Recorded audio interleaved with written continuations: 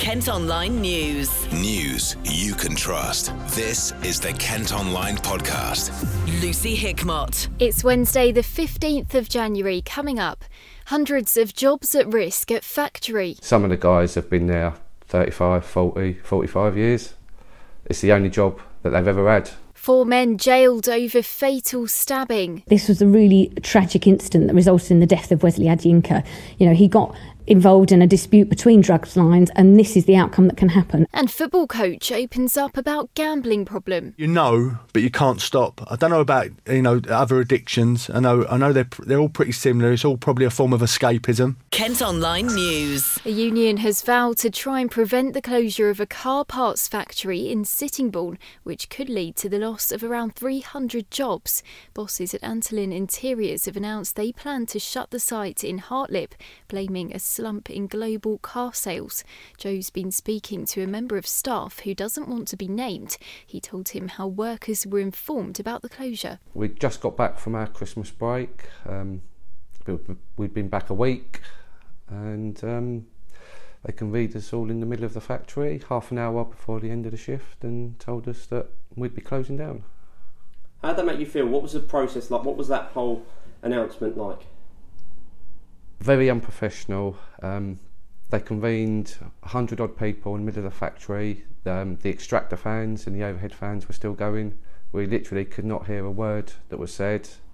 By watching them, it took them maybe 15 to 20 seconds to read out a pre-prepared statement. Any questions, ask your HR manager, go and collect your letters. That was it. The whole talking process on their side, probably 30 seconds max. What was that like? I was pretty shocked, to be honest. I don't think I've been through redundancies before and factory closures before, and I've never seen a redundancy announced or done like that. The whole factory was in shock.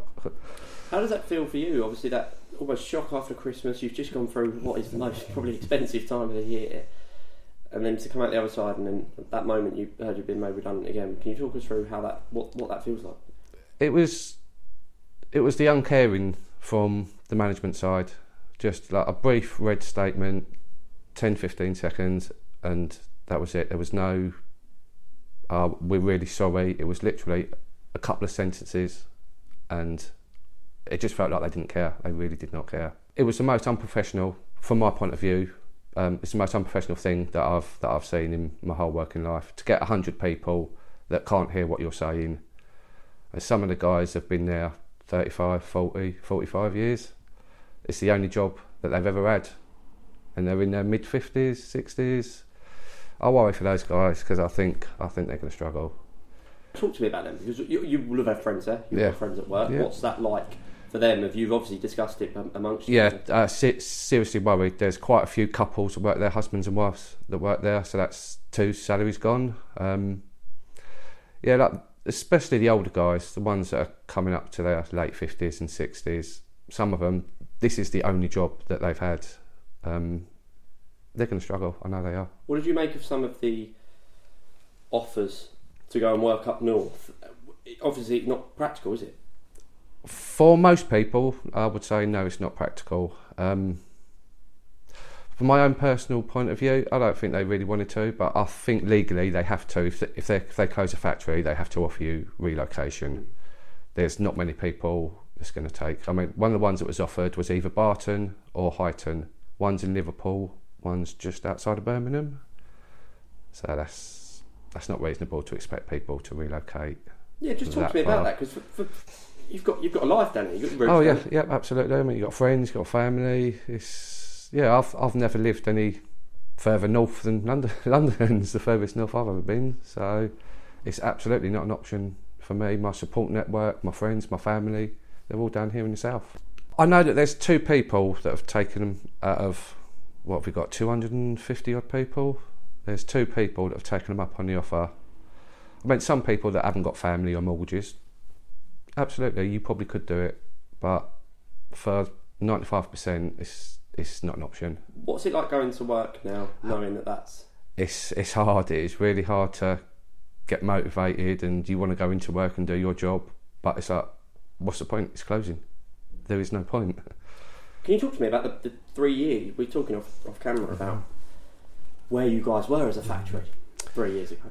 Yeah, we was number one in Europe by the time I started working there. They'd built it up, and we was number one sales in Europe. And in the space of 3 years of being taken over, we're bottom of the whole of the world, apparently.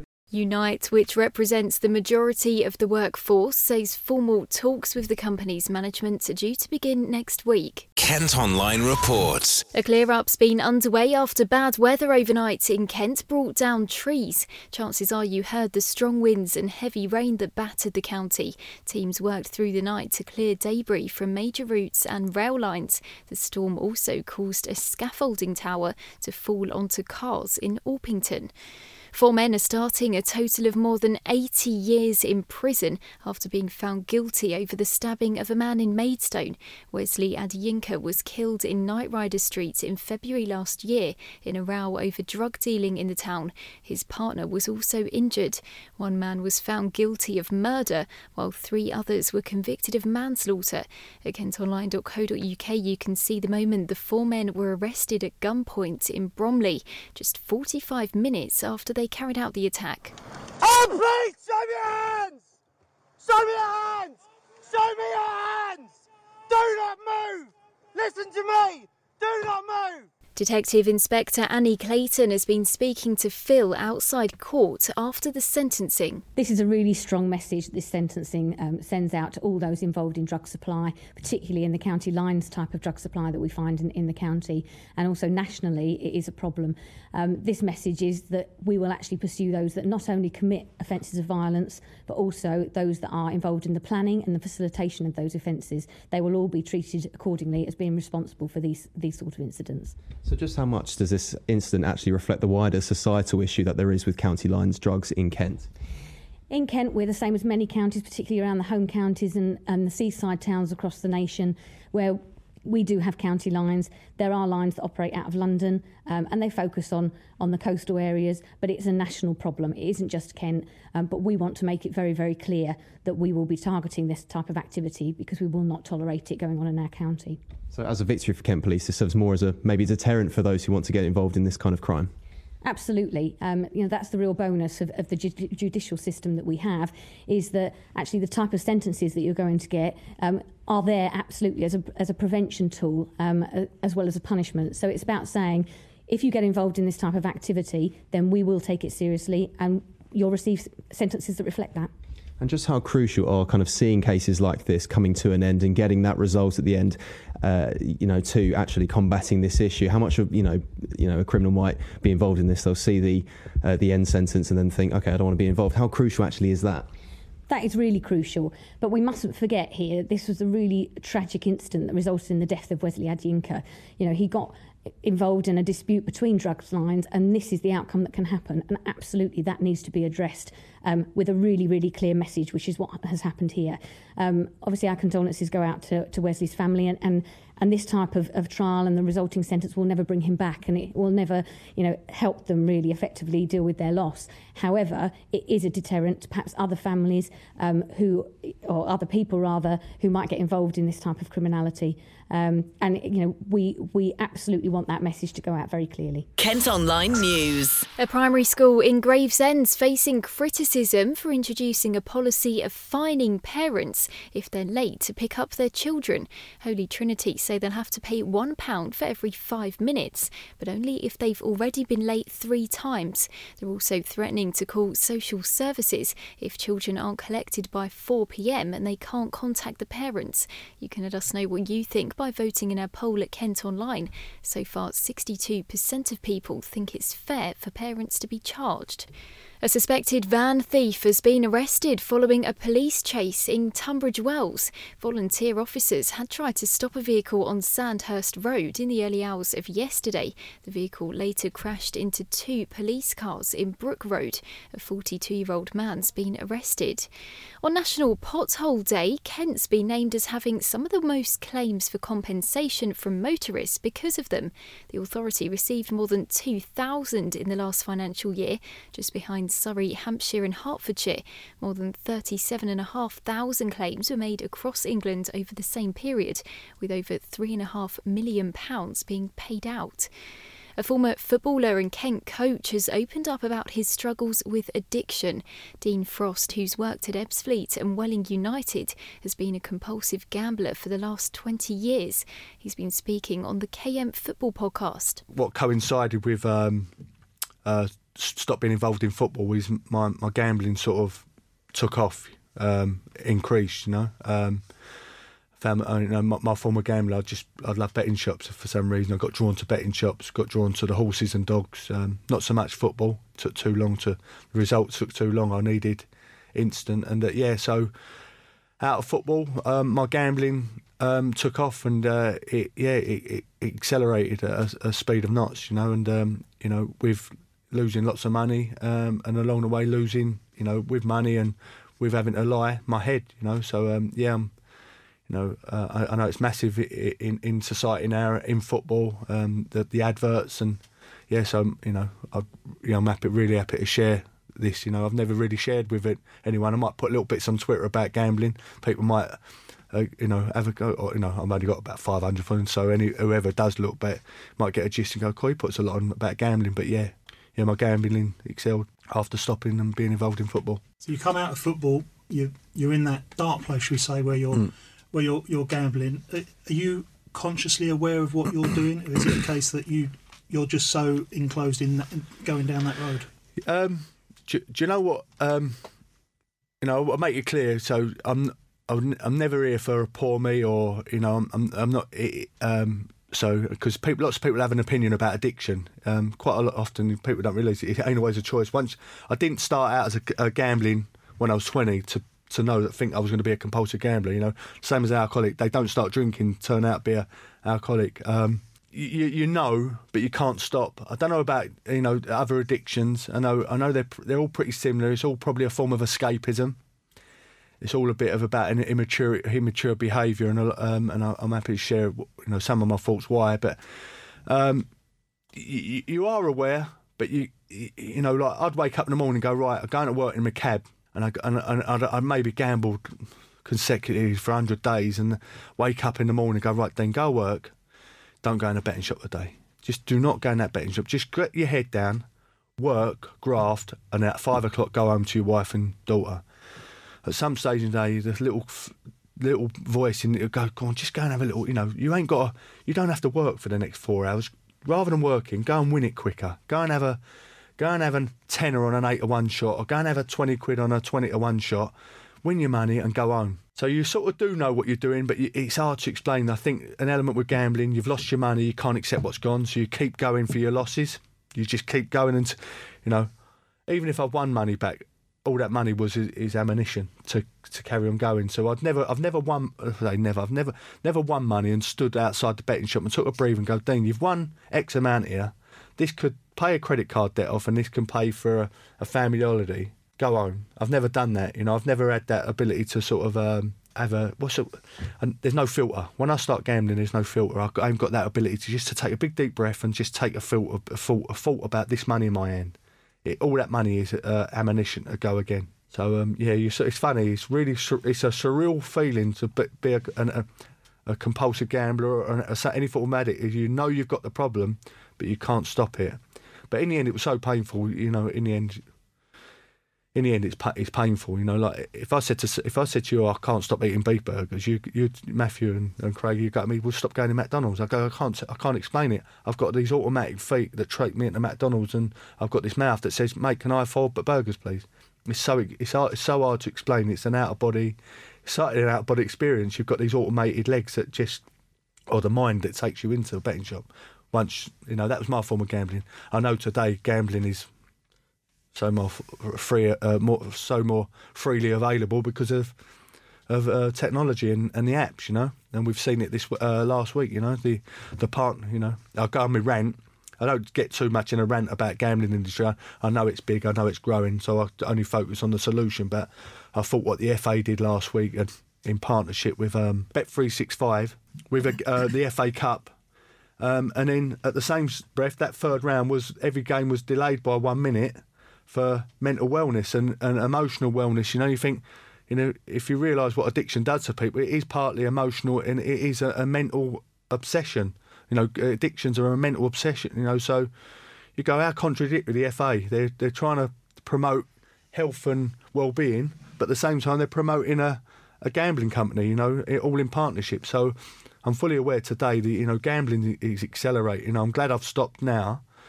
Because I'm fully, well, I've arrested it. I can say I could go back tomorrow if I wanted to, but I'm fully aware that how fast-paced gambling is and how it's out there. You know, I sit behind a bus, there's an advert. Sit on the tube, there's an advert. You sit at a set of traffic lights, there's a billboard. You know, you sit and watch telly at half time. You know, Ray Winston, famous people are coming out and telling you come and get on at half time and listen to any sport radio or any, you know, commercial radio. They're advertising gambling, so it's massive. You talk about what's happened to you when you're the gambling's at its highest and it's worse from your perspective. What sort of levels are we talking, and how often were you betting? Every day. Start off with it. You know, my intention would be the head would go, just go and have one bet. I went in there, I might have had 100 bets. My head might on the odd occasion go, right, you've got X amount in your pocket, X amount in your pocket. Just go in the betting shop and just do that. Well, I can tell you now, I was running backwards before credit card. I mean, I used to use cash. I used to run backwards and forwards to the ATM like a lunatic. I mean, it's funny, there's an homeless guy who used to sit next to the ATM and go, "You back again?" He must have known I was a compulsive gambler. He went, "You're worse," like, you know, he's sitting there with a can of beer and he's going, "You're worse than me." So I'd run backwards and forwards. It would be unlimited time. It would unlimited money. Whatever I could get my hands on. The only thing that would stop me is if I'd run my maximum for the day. So my bank would only let me allow me so much out of the ATM, or so much would be allowed out of my credit card, whatever. And that, you know, I would smash myself to pieces as long as I could keep going. And I wouldn't say I did bets. Mine was more bets just to keep me involved for the whole day. The closest buzz I got to the gambling, the buzz of gambling, the anticipation of going to put that bet on, the anticipation of putting the betting slip over the counter, the anticipation of the stall handlers putting the horse in, was the same anticipation before a game, being involved in football. I used to have the butterflies before, like we shared before here. Match week would be training, having the team talk, and when them players went out, 2 minutes before the game, the butterflies, the nervousness, a little bit of it's an amazing feeling for some reason, and it's all even greater feeling when you've won after a game. But that was what gambling replicated. Like that uncertainty is that my horse is being loaded into the stalls, and that uncertainty, is it going to come out? Is it going to just come out last, or is it going to come out first? Or is it, you know, and where is it in amongst the pack? And it's like it's an adrenaline rush. It's a buzz. It's a high. It's all about the feeling for me, you know. That's why I probably gamble. It just changes, gives me a feel good, you know, a lift and an uplift, and potentially I can win it quicker. You can hear the full episode on our sports page online. Kent Online reports. People living near a supermarket in Dartford say they're being kept awake at night by boy racers, blasting loud music from their cars and revving their engines. It's claimed up to 200 vehicles have been gathering at the Sainsbury's after dark. You can see a video of what's happening there at Kent Online. Debenhams in Chatham closes for the last time today. It's been trading on the high street since 2005 and is one of 4 stores to close across the county. The others are Ashford, Folkestone and Canterbury. Now, it's feared there's going to be a shortfall of sixth form places in Kent over the next 5 years, something that's been described as appalling. Around 500 extra places for 16 to 18-year-olds look set to be needed by 2025, with Canterbury, Maidstone, Gravesham, Sevenoaks and Faversham expected to be the worst affected.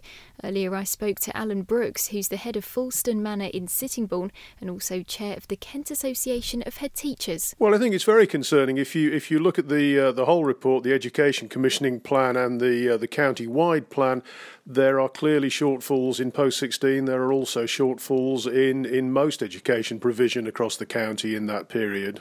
And why, in particular, sixth form places? Is it there that there's a particular need? And why is there such a big shortfall? Well, I think there's a combination of factors. One of them is obviously the change in regulations recently to require people to stay in full-time education beyond the age of 16. So obviously that's had a major impact. And also the general impact across the county of the housing developments that are taking place, which are increasing the demand for places at all levels. And it is something we've seen a lot in Kent, isn't it? A lot of primary schools having to expand. But then obviously, as children grow up, it sort of works through the school system, doesn't it? And by the time they get to sixth form, is that where the particular issue is at the moment? There is a very large bulge in the school population going through the system at the moment, which primary have certainly experienced, and that's now moving into secondary, and clearly that will move beyond 16 as the bulge goes forward. Yes. And why is it so important that these places are available for children when they reach 16? Perhaps they don't want to go to college, they want to stay in school and stay at sixth form.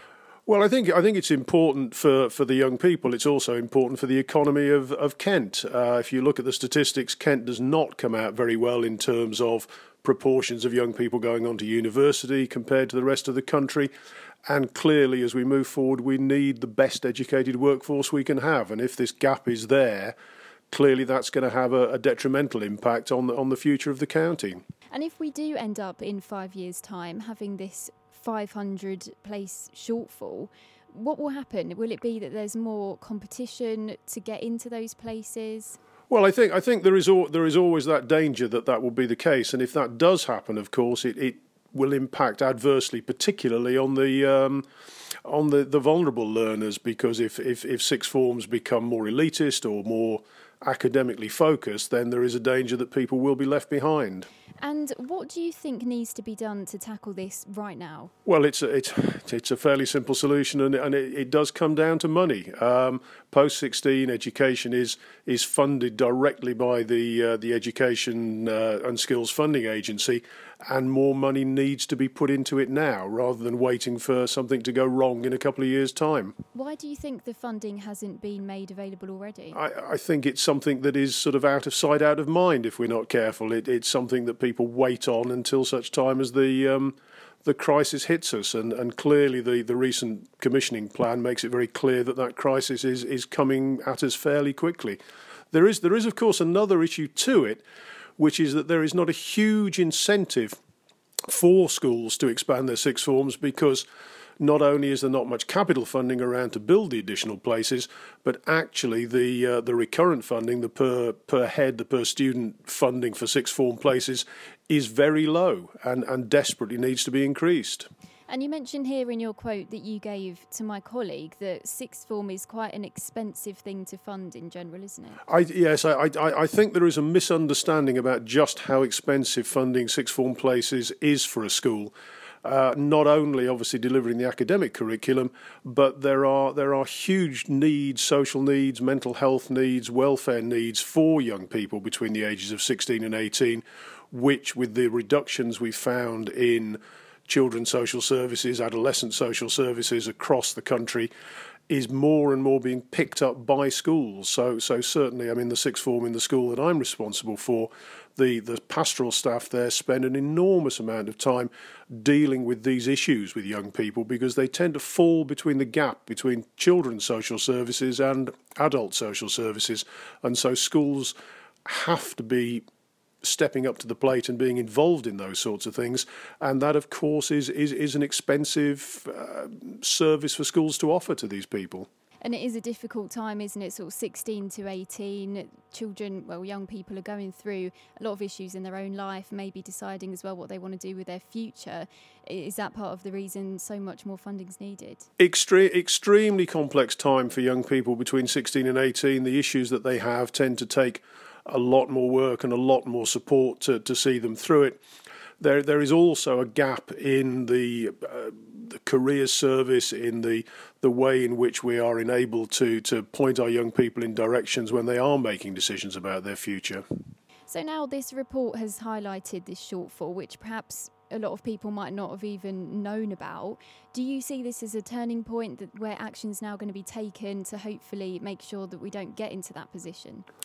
Well, obviously, we would all very much hope that is the case. I think Kent have done very well in producing the report to make it absolutely clear. So they have put the statistics there. It is a very strong case to put to central government, to put to the funding agency, and hopefully they will respond to it in a positive fashion. Well, the Department for Education says colleges and sixth forms are set to receive £400 million in the near future. Kent Online News. Business owners are getting the chance to win a free 12-month lease at a Kent retail park. St James in Dover is offering up the space to small companies and entrepreneurs. They'll have the opportunity to be alongside retail giants like Next, M&S and Superdrug. Plans for a 40-mile coastal path in Kent have been unveiled. Natural England want to create the walking route between Iwade and Grain. It would be the first time pedestrians have full access to the Medway estuary. And a dog that went missing and spent a week wandering around a forest in Herne Bay has been found. Daisy got lost in Thorndon Wood, and her family and volunteers have been using drones to help look for her. She eventually turned up with a broken leg and dehydrated. You can see a video of the reunion in our story online. That's it for now, but for more news throughout the day, you can head to kentonline.co.uk. News you can trust. This is the Kent Online Podcast.